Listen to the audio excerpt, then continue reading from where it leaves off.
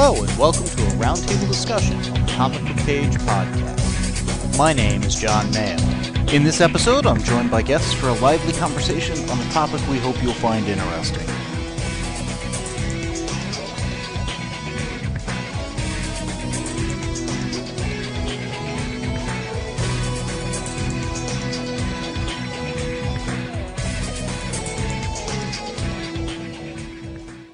Joining me for this roundtable discussion is my sister Kay Kellum. How you doing tonight?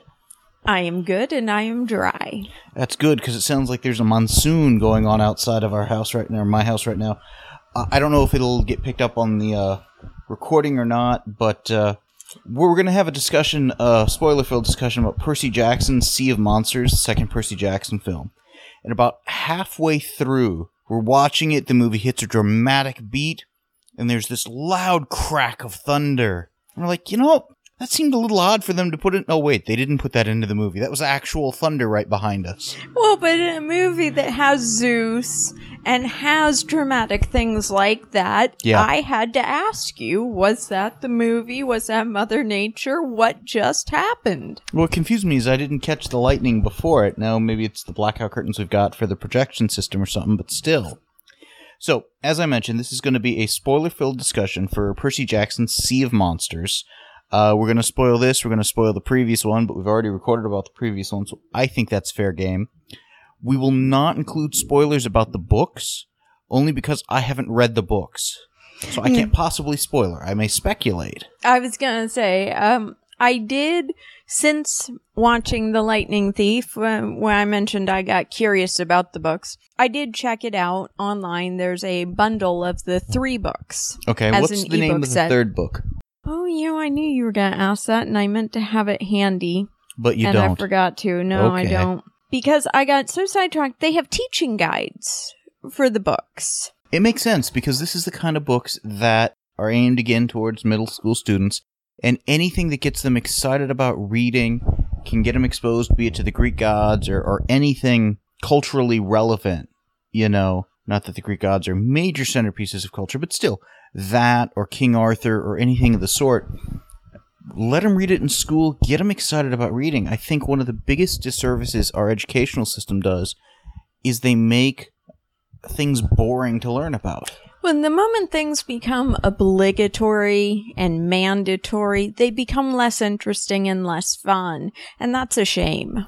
But couple that with Shakespeare, with other classics of literature, be it Robin Hood or King Arthur and stuff, things that are brilliant stories, but are heavy reading. Yes. Whereas if you can get something that's more contemporary, more of a page-turner, like I would imagine the Percy Jackson stuff. I mean, if they wanted to teach Harry Potter in school. Well, and as we were watching the first book, I was thinking, when I was in middle school, I would have loved reading a few chapters of that every night before I went to sleep. Of course, Mom and Dad would have had to yell at me to actually put the book down and go to sleep, because it looks like a page turner that would be so interesting, you'd want to have one sitting to read it. That's part of why I don't read as many novels these days and read more in comic book format. When I read a novel, I want to read it pretty much cover to cover in one sitting or in very short time duration. Not that I'm rushing through it, but I'm not the type to read a chapter a night. Yeah. Because I don't know if it's just that I've got horrible memory or what, but I can't keep the story in my brain in that kind of format. I get so caught up in the story. I just want to keep moving forward. They end the chapters either on a cliffhanger or on a reveal, but something that makes me want to turn that page, makes me want to start that next chapter. My feeling is if the book is at a point where I can set it down and literally walk away for more than, say, a pit stop or grabbing another soda, but literally get up, walk away for hours on end, that's not a good sign for a book. Yeah. Well, so, I mean, when I was doing a lot more reading, it's when I was traveling and I was stuck on an airplane, cross country or whatever. I could go through 2 or 3 books. Yeah. And what fascinated me about this, like I said, thinking it would have been a great read as you fell asleep or were getting ready for bed kind of book, was one of the things they had in these guides for teachers was an interview with the author. And he mentioned that, and I'm going to use my own phrasing on this, but basically the rough draft of both of these books was him making up a bedtime story for his son. That makes sense. That was his first draft. Because if it was exciting enough for his son to want to hear it the next night and hear more. Talk about immediate feedback. Yeah. And the author, Rick Riordan, was a middle school teacher. How old was his son at that point? Now, that is a great question. I don't think he said. Okay. I'm just curious. Mm-hmm. Having watched both the films, I noticed some major differences between the two. In the first, it was much more steeped in the gods of Olympus and stuff like that. Definitely. They don't obviously abandon that by any stretch, but we never hear from Poseidon. We only get one of the gods really showing up, and that's Hermes. Brilliantly cast. Brilliantly recast. True. Because he was Dylan Neal in the first movie, and this time it was Nathan Fillion. True. And I think Dylan Neal would have done a great job too, but Nathan Fillion, can't go wrong with him. Yeah. But Camp Half-Blood, in the first movie, they're all decked out like they're from Athens or Sparta or something. Here, they're decked out like they're just some middle school camp. Yeah, it was very much your typical summer camp. If you watched the first movie, you were aware of red team versus blue team. Mm-hmm. And in this movie, there was very much a red and blue color scheme for all the clothing everyone wore. More people wearing both red and blue versus having picked sides. True, but you didn't see people wearing pink or orange or green. They were really only wearing red and blue. Yeah, I just never got the feeling like these people were wearing blue and these other people were wearing red. True. And again, it was more contemporary. We got into, there were actually some solid built houses. Yeah. We had a different centaur as the teacher this time. Mm-hmm. Not playing a different character. Yeah. And Chiron was mentioned but never seen. That was Pierce Brosnan in the first movie. Mm-hmm. In this movie, I forget the character's name, but it was Anthony Stewart Head, who played Giles on Buffy. Yeah. Great actor. He was also in, I think, the Merlin series. Now, did you catch on what was happening to Dionysus? Yes. First off, I didn't care for the Dionysus character. I was baffled why put Dionysus here. It seemed like an odd choice or whatever, but he had been cursed by Zeus such that any wine or liquor he poured turned into water. Yes. Yes. Which is a cruel thing to do to the guy. Yeah. But it seemed like he was also at the camp, perhaps not so much as punishment, but to keep him safe. And that's interesting, because I looked up the title of the third book is The Titan's Curse. And I don't know where Dionysus falls in. I don't recall among the Titans. He was not one of the Titans. I thought he was one of the Olympic demigods or lower gods. I thought he was a lower god. I think the Curse of the Titan comes in with where this movie ends, seemed to be setting up the next. Yeah, the cousins at war was the end of the prophecy. And that seemed to be a relocated skeleton Oracle of Delphi.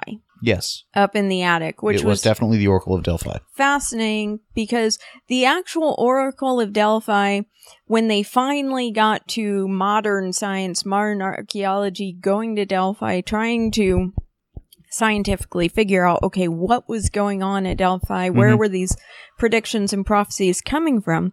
What they realized was there was a crack in the stone beneath the temple at Delphi, and some gas, I don't know what it was coming up through the surface from the core of the earth. Okay. And it was giving hallucinations to whoever inhaled it. So they would have these stories about the Oracle of Delphi. She would go and she would lay down at this specific place in the temple, and that was where she would have her visions. And she would come out chanting gibberish. Well, you know, if you're high on something, unsurprising you're doing gibberish. And then the priests would translate. Yeah. What I liked here with the attic is we go from the skeleton to it fades to him. He's recounting it to Anthony Stewart Head's character. And it's like yada, yada, yada, and something will get raised. And that's raised with a Z, I asked. Yes, I loved it. Because one of the things about oracles in mythology is, you shall go to war and an army shall fall. They kind of leave out the fact that the army that's falling is yours. They're truthful but ambiguous and misleading to whatever happens. See, I was right. Yes. So the fact that he had kind of picked up on that was cool. Yeah. Well, and one of the things that always intrigued me about the Oracle at Delphi was that they relied on the priest or priestess to translate and decipher that gibberish. So they had that fudge factor time to put it into the very vague, rhyming, poetic, I'm going to make it sound all amazing. So they really had twice as much time to come up with the prediction. Well, and I would imagine when somebody says, hey, I need a reading from the Oracle, you got to sense why they're coming. Yes. Yeah. With this, it felt like, and I don't know the origin of the books and stuff like that, but that the first book was kind of just done maybe as a one-off, and then, ooh, this has legs, let's go with another. So we build in the prophecy, we bring Luke back. In the interview, he said that the first book was done as a bedtime story to his son, and then he wrote it down and it became a book. And with the second one, he did the same thing. So I would suspect with the first one, it may very well have been a one-off of he had told his son this story to try and make the things he loved interesting to his son. And when his son was saying, that was so good, my friends would enjoy it. Yeah. Maybe the point at which he wrote it. I guess with Lightning Thief, it felt like beginning, middle, and end, heroic journey, that thing, end. And I didn't expect Luke to come back based on how it ended. This felt like a sequel, and I don't mean that in a bad way. It's just, hey, if you've got a property that's good, tell more in that world, by all means. But this one seemed to be not only doing that, but setting up future such sequels. It ends on a revelation that, ooh, this could be what the prophecy meant, really. Yes. And kind of kicking off that next movie, potentially. Well, and that's a very big difference. The first one ended very much end of story, and we shall send you on your way. Clean clothes.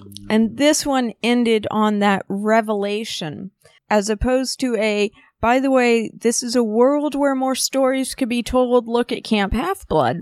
We had a very clear, oh my God, come look at this character you thought was dead, and it turns out isn't. Here's this character that puts a new spin on the prophecy. Then we cut to another scene that is implying that something we thought was resolved is not. Yes. So this one left a lot more open-ended. It had a sense of closure, but not finality. Yeah. The other thing I noticed, in addition to them not having the Greek and Sparta stuff and the feel of the camp being more, I almost would say TV reality show with the tower they're climbing. Oh, and the tower they were climbing, well, first of all, it's funny you say TV reality show because it had me thinking of, I want to say the show I'd seen a commercial for was called Wipeout. Something like I've seen, you know, where it's one of those reality shows where they've clearly made a competition where the point is to make you wince and laugh at the person failing. Well, it's like an obstacle course where they're going to get dunked in the water, they're going to get knocked off the pedestal, whatever. Same sort of a deal here. And it was fun. I liked it. But what I really liked about Clarice and Percy going head-to-head, if you will, on going up that tower, was that they had very different ideas when they reached a critical point about what it meant to have self-respect and achieve your goal. There was a character moment in there. Yes. Where Percy had a decision to make. And in Clarice's mind, he made the wrong one. Yes. But for a hero, he made the right one. Yes. It was interesting. That gave the camp a different feel than, let's just do capture the flag, something where you just need an area, not a specific, climbing apparatus device sort of a thing. Yeah. And granted, the device was cool. And I think throughout the film, there were multiple occasions where Percy taught Clarice teamwork and the value of you stop and you help your fallen foe and you acknowledge, that someone else who is striving towards the same goal as you doesn't have to be your competitor. Yes, that was her arc for the movie. Yeah. And I would expect her to come back in the next book, story, movie, whatever.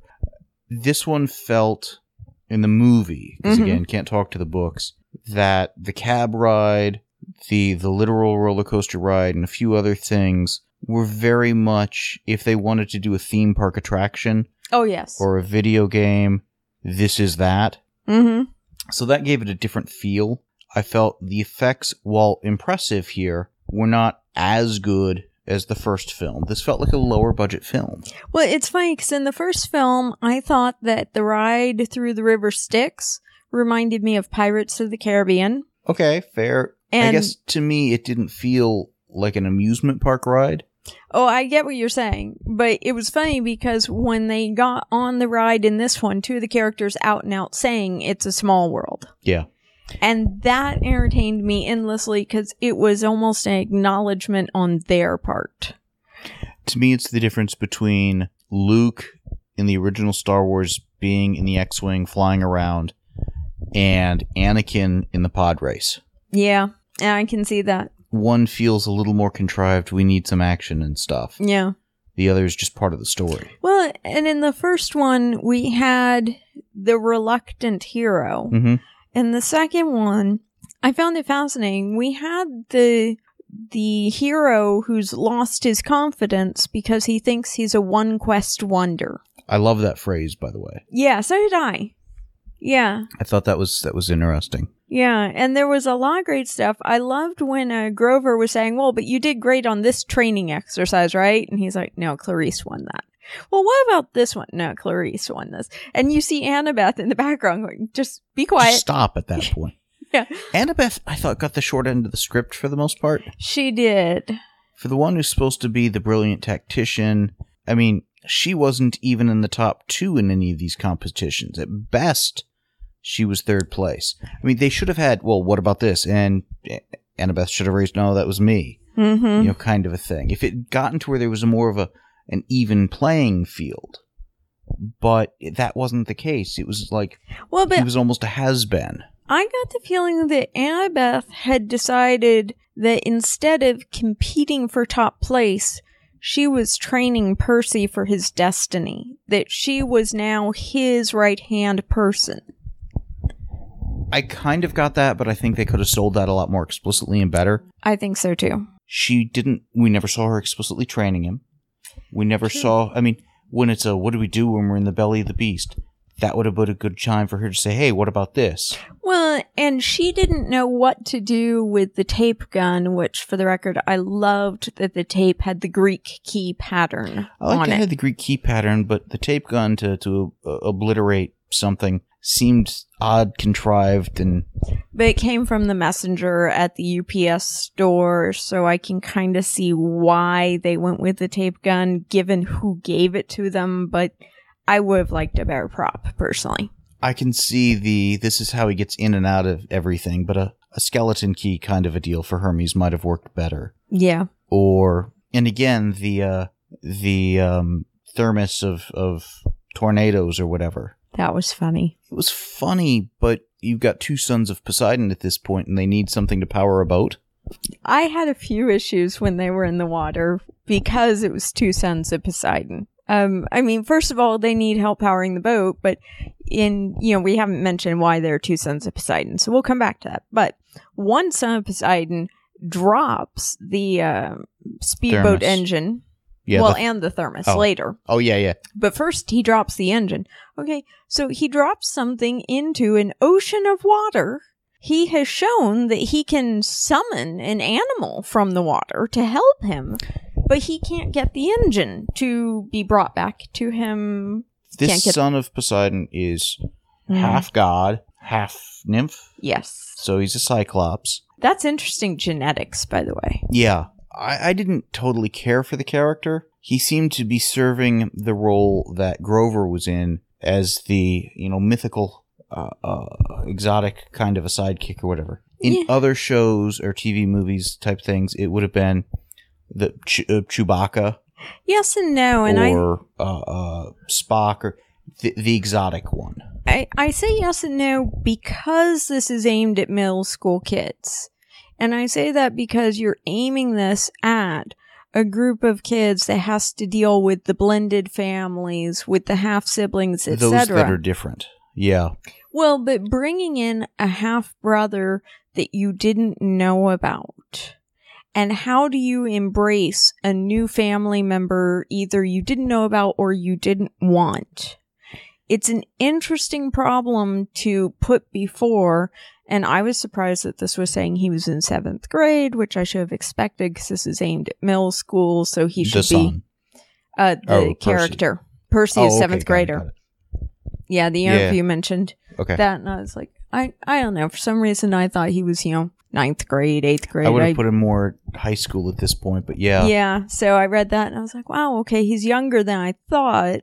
But I think there was a little bit of a trying to help that age group to understand embracing blended families. And I get that. I appreciate that. But to me, that's more writing for kids, whereas I felt the first movie was more all ages. Yeah. And the other difference between the two movies is the first one had some big name actors. Yes. This one, the biggest name I would say was probably Anthony Stewart Head. Ron Perlman did a voice. True. Trying to think, there were one or two others that I recognized in the closing credits, but yeah, it was definitely, they didn't pull out the names. You didn't have people that have headlined movies and TV shows on their own. Yeah. I mean, Anthony Stewart Head, don't get me wrong, has done a lot on TV and stuff, and has headlined a few things over in the UK. They put a lot more weight on the kids, if you will, for this one. I totally agree with that. Well, even in the first one, the kids were the stars, but the adults, the gods, were recognizable, in some cases, big-name actors, whereas I felt they went a little lower budget on the casting. Mm-hmm. Not that they got less talent, but, they kind of... You don't have an Uma Thurman. You don't have, again, a Pierce Brosnan, Sean Bean, Kevin McKidd, that kind of stuff. Yeah. So... And really, Nathan Fillion was in 2 locations, 1 scene. Yeah. 1 location and probably green screen for the rest, it almost felt like. Well, but that's why I'm saying 2 locations. He was in the UPS storefront, and then he was in the back office. Whether you're calling that a location or a green screen filming. Fair enough. That was... So, technically, he could have filmed all his stuff one day. Yeah. Is what I'm thinking. Absolutely. And given what he's doing on Castle and stuff, may have. Yeah. Again, thought it was cool to bring him in. Well, and he has the sense of humor that I think they were going for with that character. So I can see where somebody just read through that script and just almost heard his voice in their head. Mm-hmm. He just felt like a natural. Not to say I don't think Dylan Neal would have done a great job, because I respect the heck out of the work I've seen him do elsewhere. But it's a natural fit for Nathan. Exactly. Yeah, I would agree with that. Yeah. It was interesting, though, because it seems to be okay for gods to talk to other gods' kids, just not their own kids. Yeah. The rules on that is a little weird.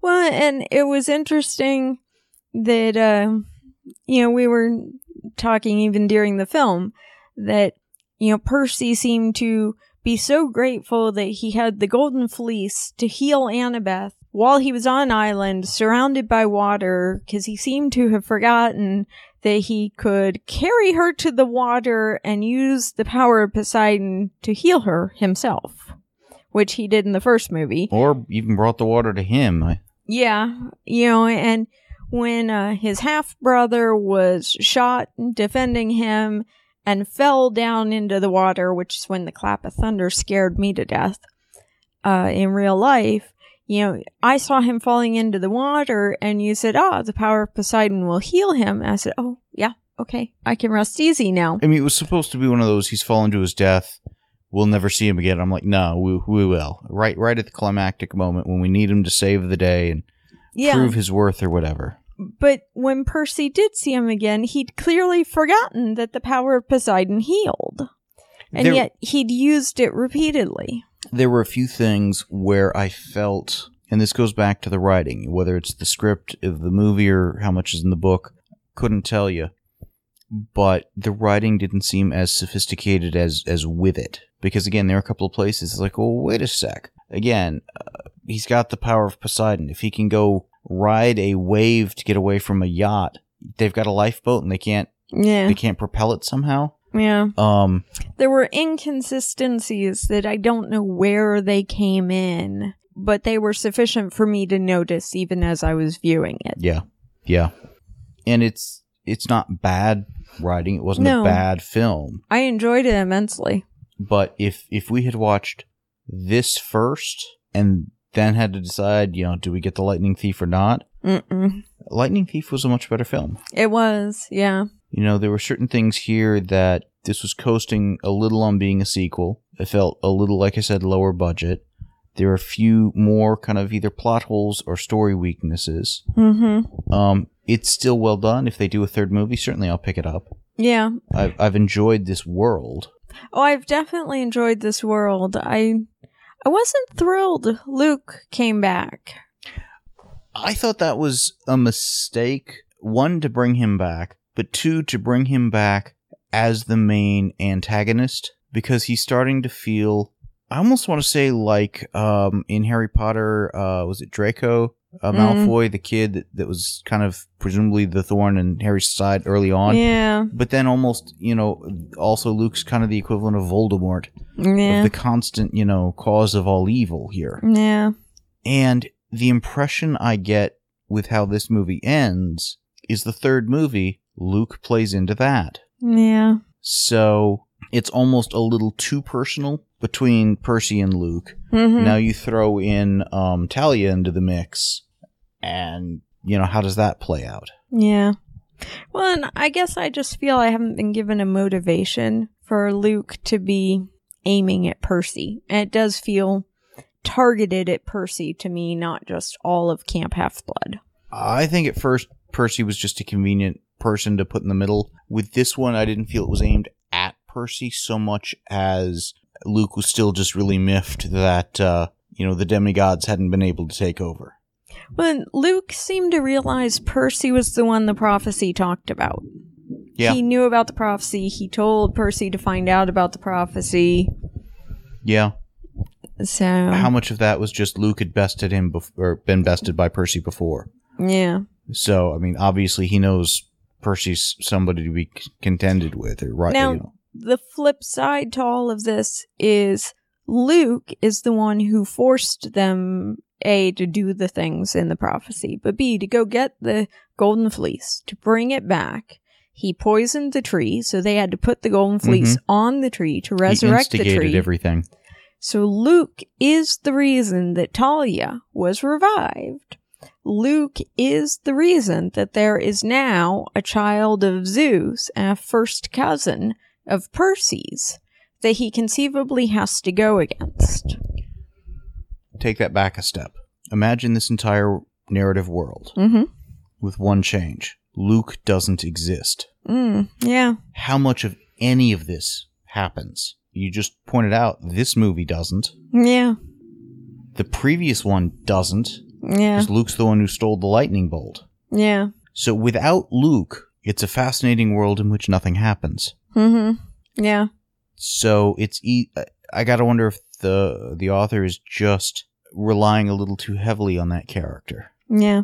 It makes me twice as curious to read the books. Yeah, I'm curious how much of this is Hollywood kind of retooling it and saying, well, let's just use this character. Because for all we know, in the Sea of Monsters book, it's totally different antagonist. Well, unlikely, but could be. Books always have some extra plot lines that don't make it to the film. Oh, absolutely. So I'm wondering if Annabeth had more in Sea of Monsters that just didn't make it into the film. Because that felt like a short film.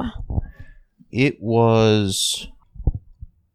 It felt like it was about 90 minutes.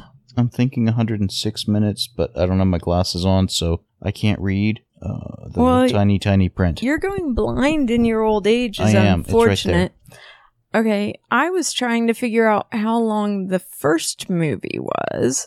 First movie was a little over 2 hours, I think. Yeah, see, the second movie was 106 minutes. So under 2 hours, about an hour 45. Yeah, so the first movie had a lot more content. Well, not only did it have more screen time and therefore more content, it's hard for me to say that the cab ride while there was a little exposition in there that paid off, that felt more screen time than content. Yeah. And there were one or two other places I kind of felt the same way. Well, and the thing that the cab ride gave us that I did find interesting was in the first one, Percy Jackson thought he was very dyslexic. Mm-hmm. And it turned out, as one character put it, you're hardwired to read ancient Greek, not modern English. Yeah. Which I thought was, okay, that's an interesting concept. I can kind of work with this. But in this one, because he's the son of Poseidon, when he gets out in the middle of the ocean, he's also hardwired to read the ocean. Yeah, the fact he could kind of see the map lines and such, which is interesting in so much as in ancient times, those didn't even exist. I was going to say, he didn't read the ocean. I would have felt he would read the ocean, but that's because I've grown up knowing a naval navigator.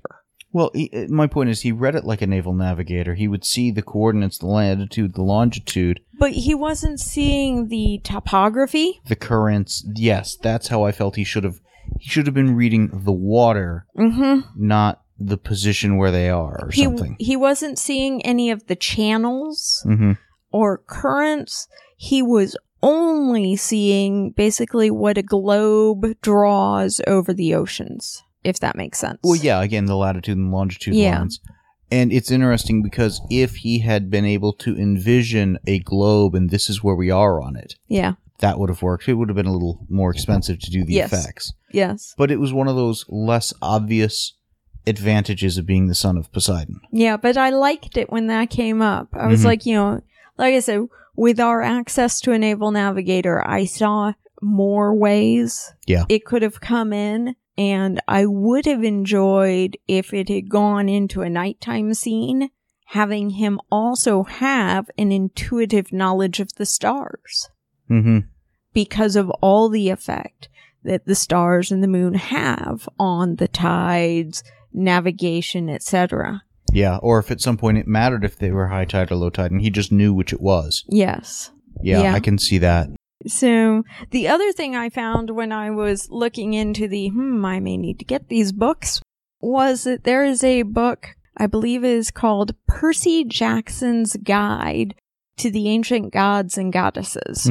I'll be getting the ebook if I get this, because I'm curious about that one because it sounds cool, but you were saying earlier today that was 400 pages or 450 pages in a hardback, and since I want access to it while we're on our bucket list trip, I'm not packing that to carry overseas. No, it's too big of a book to physically carry around. But in fairness, there are a lot of gods and goddesses of ancient mythology. Well, exactly. And quite frankly, I mean, I went to college and studied this stuff, and I enjoyed studying it there. But reading a book aimed at a middle school crowd, I think you would get a more entertaining rundown.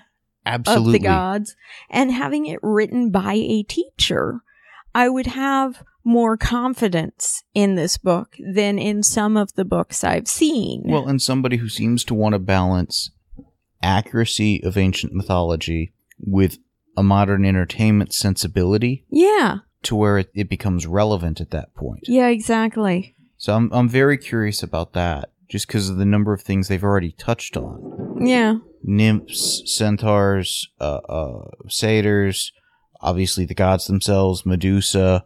There's a Cyclops. There's a ton of mythological elements to this. And I'm curious what other major ones are there that they will draw on in future books.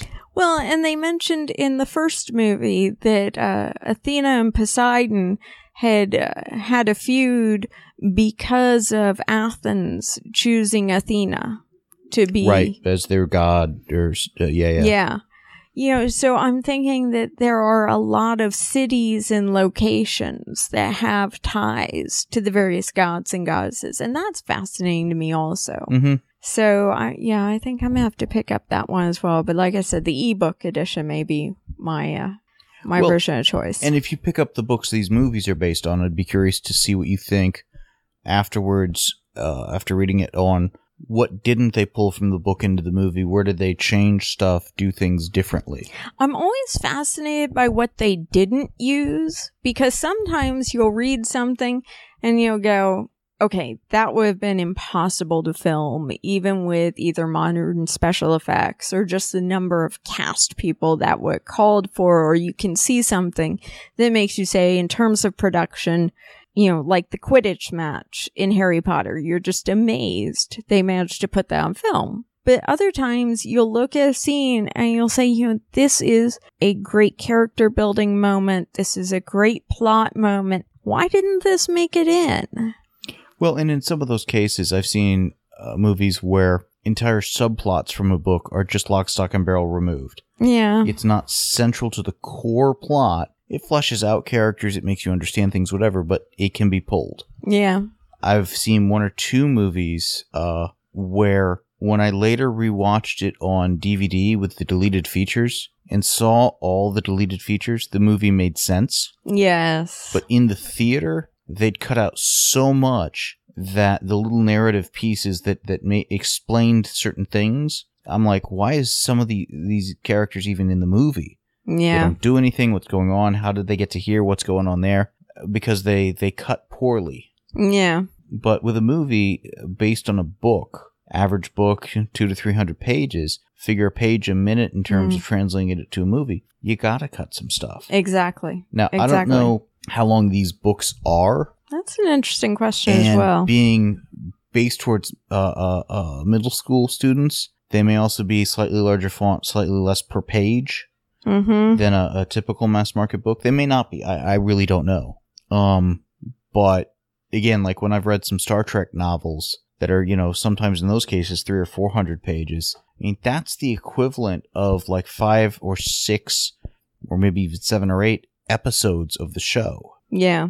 A 45-minute episode compared to, so it's a different scale of story. And there are a couple of things that they may just have to gloss over when adapting it to a movie just to keep the story going. Now, there are 3 books. Is that total, or is that just currently? Are there more books in the work? I think there's a total of 5 books in paperback. The ebook set I was looking at was a 3-book set.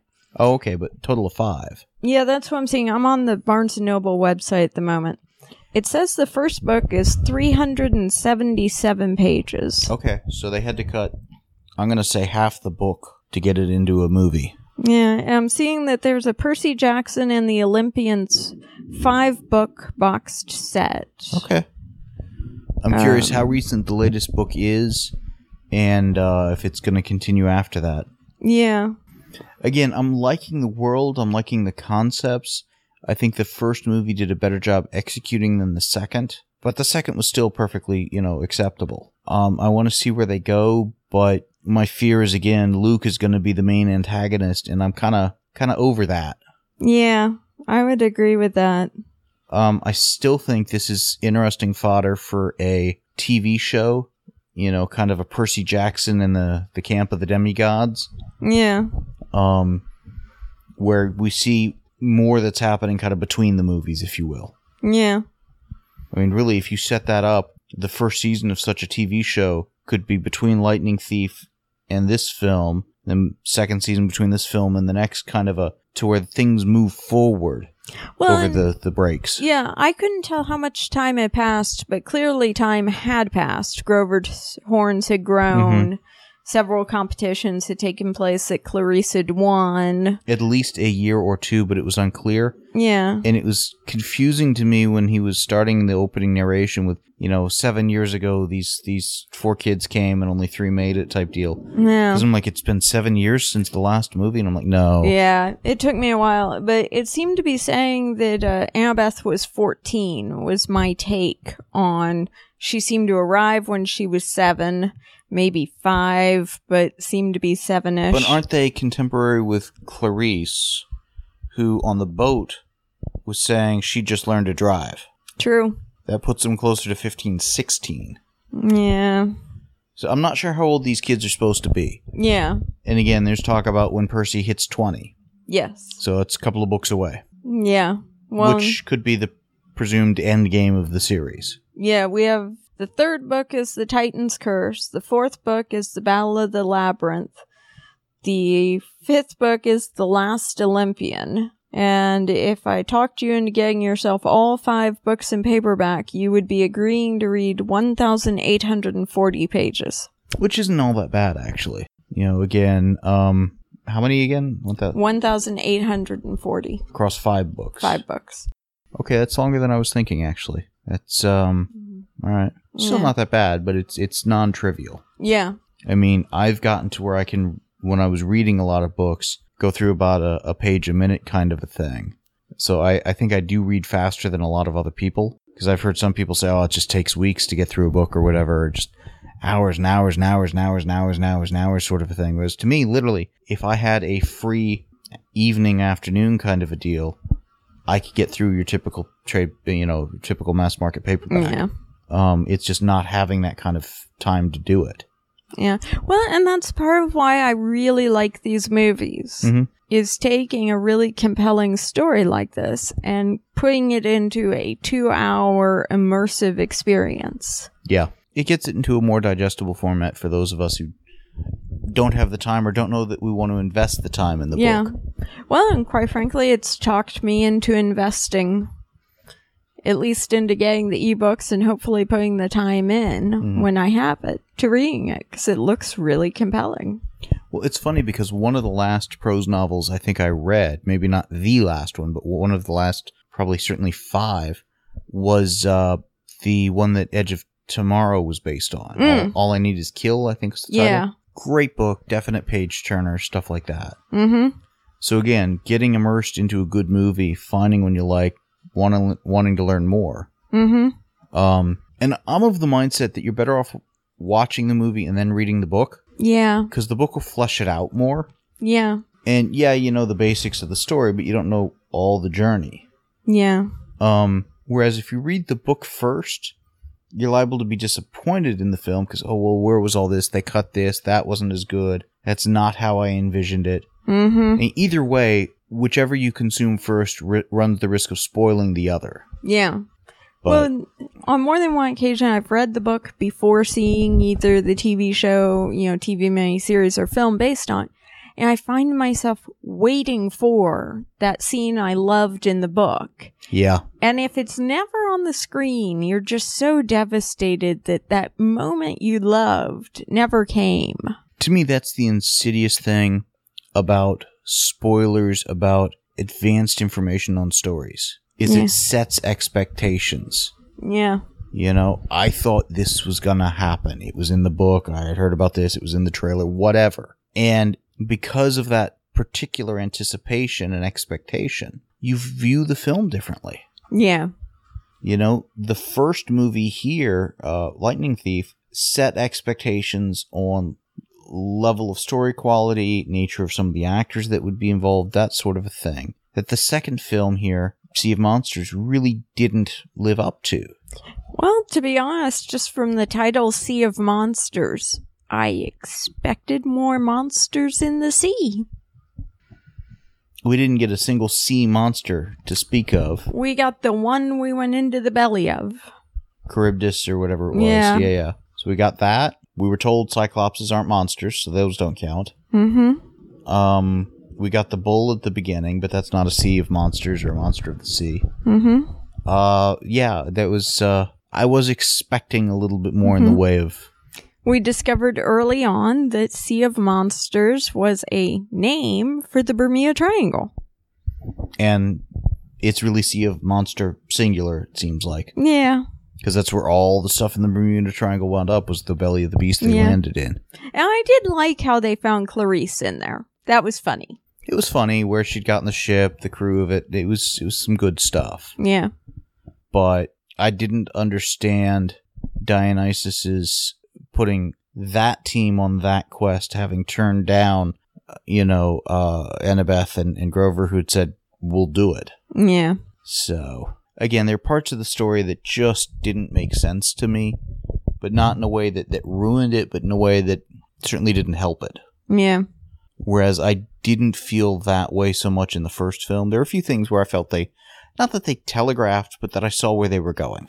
Well, Dionysus clearly didn't respect Percy. Yeah.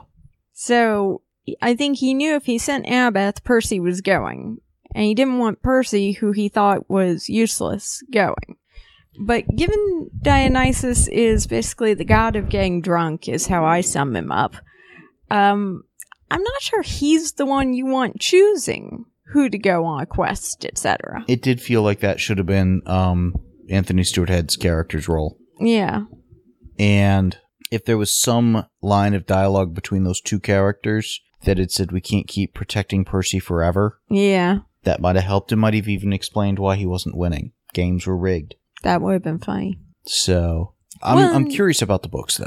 I really liked the fact that Clarice would do anything to win, because her sole goal was basically getting the brass ring. Whereas Percy would not leave a man behind, whether they were on his team or not, in pursuit of the brass ring. Well, he thought you could do it all.